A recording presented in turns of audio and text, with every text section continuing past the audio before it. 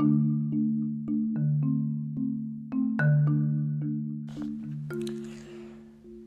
night podcast with cult leader and because I can't sleep tonight. Hi guys. So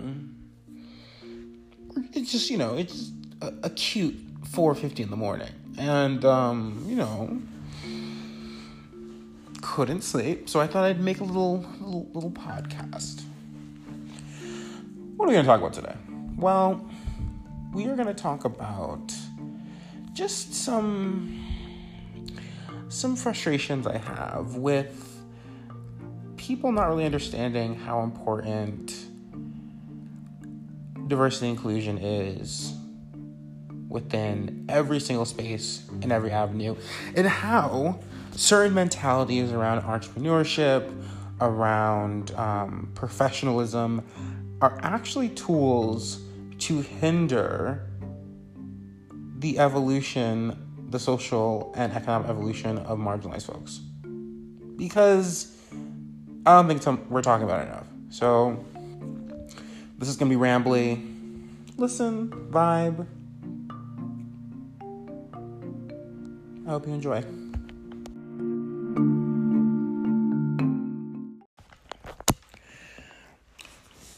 So I have, in my time, my background is in chemistry, specifically organic and analytical. And at the last company I worked at,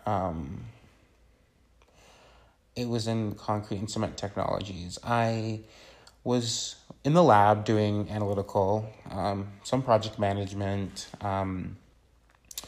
general organizing, community leadership stuff internally. And at the company I worked at, it was a very conservative field. The construction industry is very conservative. And I realized that I'm not included here, and there's no visibility on diversity and inclusion in this company. I was lucky, though. This was in Boston, and I was lucky because the company had quite a few women of color in leadership, and just women in leadership in general. It was gendered. There was a lot of gender diversity. Racial, not as much, but there was a decent amount. So that was nice. But again, even though there was, people, a lot of South and East Asian women, a lot of just white women in leadership roles, there didn't feel this. I didn't feel, and there's some LGBT folks as well, but not many. But I didn't feel this when I was working there. I didn't feel this cohesion, a cultural cohesion, right? I didn't feel this we are here. So I think that's for a lot of reasons, but I was well, I'm going to change it, right? This sucks, and I don't this is annoying to work here and not be able to show up as my full self. And I did show up as my full self, right? But it didn't feel super comfortable. So I was okay, let's start a D&I program. So I went to HR and I was hey, I want to start a D&I program, D&I's diversity inclusion, at this company. And they're no. You have to get approval from our leadership team before we can do that. And I was okay. So I went to a town hall and I asked the CEO and president, I was can we do this? And he's if someone wants to take it on, do it. And I was okay, bet. So then I did it, right? And I wrote a proposal, and then I, pitched it to the C-suite and was able to champion it with one of my friends and coworkers. And, basically we developed a global D&I program for over the course of 2 years. And it was a really amazing experience. But what it taught me, and this is relevant to Web3, is that oftentimes, D&I, what it becomes is it's not actually a reconstruction and a deconstruction of the quiet patriarchal and like white supremacist systems that operate through professionalism and entrepreneur mindset, or like business vibes, it becomes a way for those who have power, generally like cishet white men and cishet white women, to basically like placate folks and make themselves feel better. So basically, I felt like when I was making that program, I had a lot of like, quite subversive, radical community building ideas to like actually support marginalized folks in the company and like change the culture of the company. But then the leadership was like, no, we don't want to do that. And the answers were, well, that's not how things work, right? And that was like, and I've been thinking about that, just like how in Web3, right, you have companies that are like 12 people, right? And I think about a lot, like, what are the actual rules around what has to happen? There aren't any. Like, I mean, like, corporations in America at least have like some of the most freedom of even more than people. So it's like, if you're a business owner, you can do a lot of things. So I'm just kind of like, it doesn't make sense that like, then these people who are leaders are like, oh, well, we can't like hire like, candidates that have like, that have a lot of, like, we can't like hire a diverse cohort of candidates, or like, well, we can't like select candidates because like, we want our team to be representative. Pretty sure you can. Like, pretty sure you can do that. You have companies that are not representative all the time, like a company of all cishet white dudes, right? They're like, so like, and like in professionalism, like I saw something on Twitter that was like, Web3 CEO, and he was talking, I don't actually know their pronouns, but they were talking about mental health and how they struggle with it, and then people were like flaming them, right? Being like, oh, it's not professional to talk about that. And I'm like, it seems that this professionalism is just a tool to like hinder diversity and inclusion and hinder different types of people talking about their experiences. Because like, when you like hear other people's experiences and how a lot of people struggle with identity in the workplace, right? I think that makes folks in leadership who are mostly cishet white men deeply uncomfortable, but like tough cooks, man, like if you are uncomfortable with people being authentically themselves, the problem is you, not them.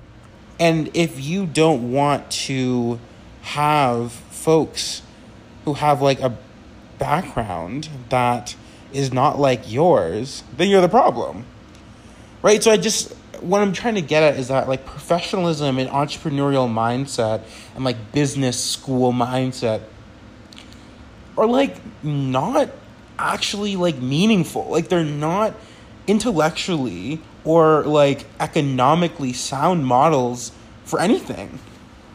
They're just tools that like were almost being like handed down from like systems of oppression. Like that's what it is. And like, so when people say, oh, you can't talk about mental health in the workplace, or you can't talk about, oppression in the workplace, you can't it's like, oh, you can't do that. You can't wear your hair like this in the workplace. No, that's someone's opinion of what you can and can't do because of how it makes them feel. It has nothing to do with like the legitimate execution of your job function. So it's just so like compelling to me, that reality, right? And it's so, and what is compelling about Web3 in that is that like these are companies of like like there's not many people working in Web3, right? It's like, I don't know, maybe like a few 100,000 at that. And, it's like, it's amazing to me to see the system being built as we like, as the time moves on, right? Where it's like people are making these assumptions and these statements that have no bearing in like reality. Or people are like, we don't need to like foster diversity and inclusion. Like this place you can be a non, you can like, it's meritocracy. But we know that the proof is not in the pudding, right? Like I guess that was the name of the last podcast thing I did, but like, if you look at how, you build a diverse cohort within a company, especially, or within any space, it's intentional work. It's not like, oh, I just exist and offer people jobs and like it's diverse. No, that will lead to the perpetuation of the system where it's just like cishet white dudes and then like one person of color and like one LGBT person who's generally like white. So it's like, it's so funny to me that all of these claims are being made without any empirical data behind it. And the reason there's no empirical data behind it is because the empirical data doesn't support that mentality. So, yeah, I'm just like constantly surprised that people don't understand this. That people don't really... I'm not going to say people, that like cishet white dudes who are running these companies, let's call it as it is, are not actually aligned. And this is kind of like the paradox of Web3, where it's like people like, we want to change the world, we want to help people, but then their companies are not acting like what they're saying. Right? Like if you're a CEO, you make the decision, right? You decide how your company's going to run. You decide what people are paid. Those are decisions you're making. And if decisions you're making are not aligned with the mission and vision of Web3, then you're not a part of Web3. Like, I'm a gatekeep. Like, it's like if you want to, like, help impoverished people, if you want to, like, change economic systems, then your company has to start the change. Like, you have to be the change. And if your company underpays people, if your company is not diverse, is not inclusive, is not fostering the environment, then you're already failing. And like, if you're not from the jump doing that work, then you're not completing your mission and vision. You're honestly lazily and sloppily doing so. Just an aside, I generally have like sections of podcasts. Like I'll like break it up into different like sections. We're just gonna do one whole thing right now. We're just chitting. We're just chit-chatted.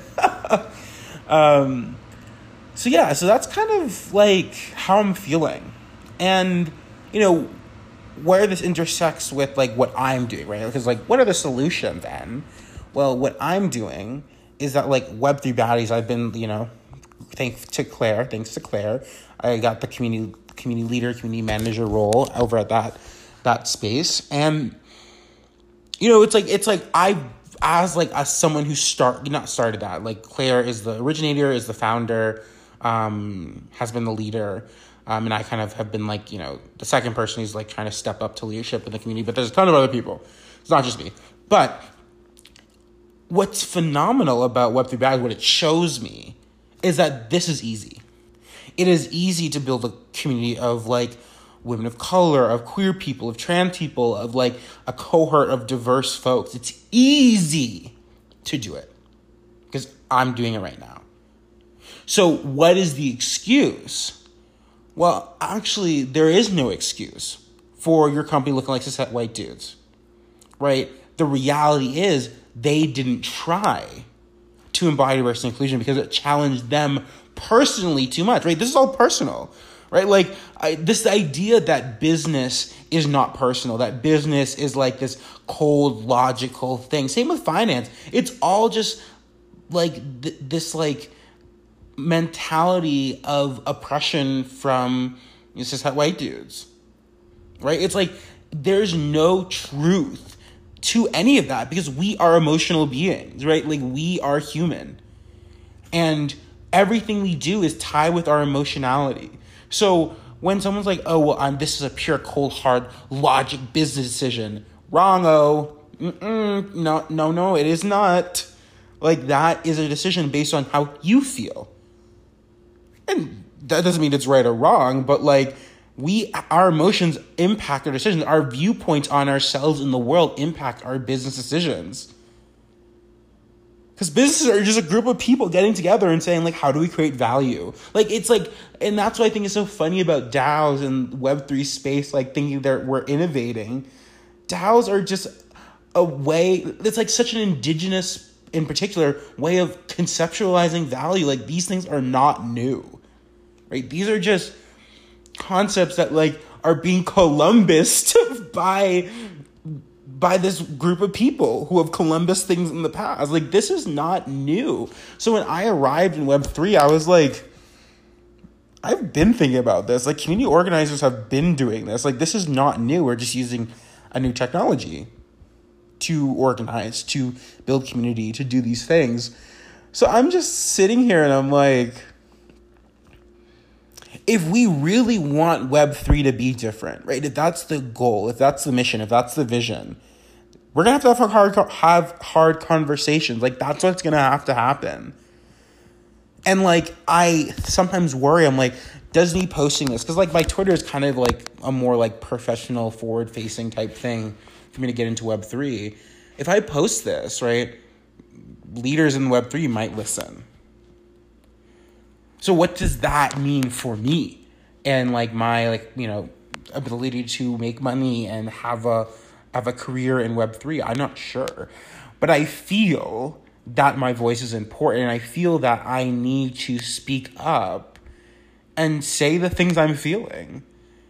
And, like, if Web3 Baddies is any, you know, example, I think there's a glimmer of hope, which is, like, so amazing. I feel that way because I haven't always.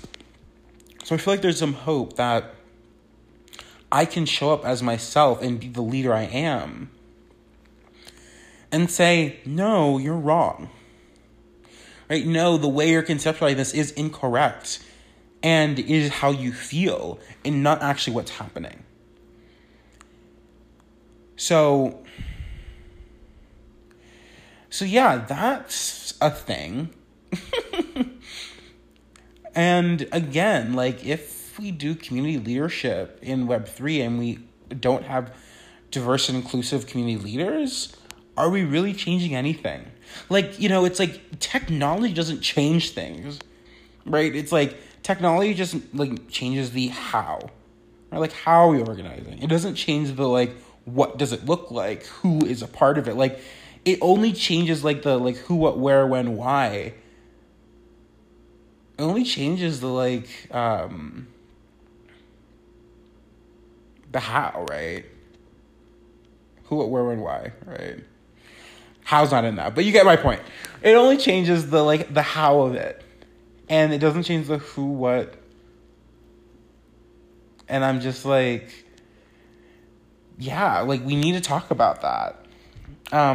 Like, if like a CEO feels like they can't talk about their mental health, or, like, they can't take a step back to, you know, maintain their own, like, life, or, like, maintain their, like, mental health, then, like, what is the point of all this? Like, what is the point of building something new if you're going to get flamed for being yourself, or you're going to get flamed for needing to take a step back? Like, we need to foster persistence and longevity within the small people building Web3. Like, it's not many people. And if we are just, like, shaming each other and saying, like, you know, you can't talk about this, or, like, you can't do it like that, then, like, that's not a place I want to be, right? So we really have to try to foster a space where we understand each other and identity and, like, these things that are part of our humanity. And if we continue to conceptualize business in this cold, like, you know, cruel way, Web3 is not going to make it. Because we'll all just burn out. Like, and then in the process of building Web3, people who are acting like that and pushing themselves and burning themselves out will become cynical, will become mean, will become cruel, because they were cruel to themselves. And I realize that so much of the human condition is, like, projection, is, you know, basically, like, putting out what you feel internally, right? So if everyone in Web3 is, like, overstimulated, overwhelmed, stressed, like, constantly online, doesn't have a life, then that's what the space is going to be like. Like, that's going to be what it manifests as. So really need to take a hard look at how we show up and how we move through the space and how we build in the space, and ensure that we are kind to each other and ensure that we're like forging the world that we want to see in the future. And if the world someone wants to see in the future is like a world that just had white men run companies, and then no one, and they have like subordinates who are more diverse, and like that's the world you want to live in, baby, like do you? Like I'm not living in that world, and I'm not going to build that world. But if someone feels that that is the world they want to be a part of, like I can't change that. But the world I want to be a part of and the world I am building is a world where there is diversity and inclusion at the foundational layer that builds products and builds companies and builds ideas that have everyone in mind, and is built with, when it is being built, there is love, there is kindness, there is compassion, there is coolness. When I say coolness, I mean like there's a calm nervous system that is saying you need to survive, and you need to not survive, you need to thrive when you're working here. You need to have a good life when you're working here. We need to build something, and if we can't build something and you are happy and you're not happy when we're building it, then we're not building correctly. Right? There's this pressure of like you need to build something and put it on the backs of all the employees, put it on the backs of like everybody, and stress out. If you can't build something and have a good balance of life during it, I don't think it's worth building. Maybe that's a crazy idea, but like I really believe that. Like if it can't be sustainable, right? Sustainable not just on like a economic or an environmental level, but on a human level. It's not sustainable on a human level, then we're messing up. Right, because humans are the central portion of making things work. So if the humans aren't sustainable in it, then you're burning you're burning the stuff quick. So yeah, that's just the ramblings, the late night ramblings of Cult Leader N, right? So yeah, I hope this was helpful for some people. It was helpful for me. And until next time.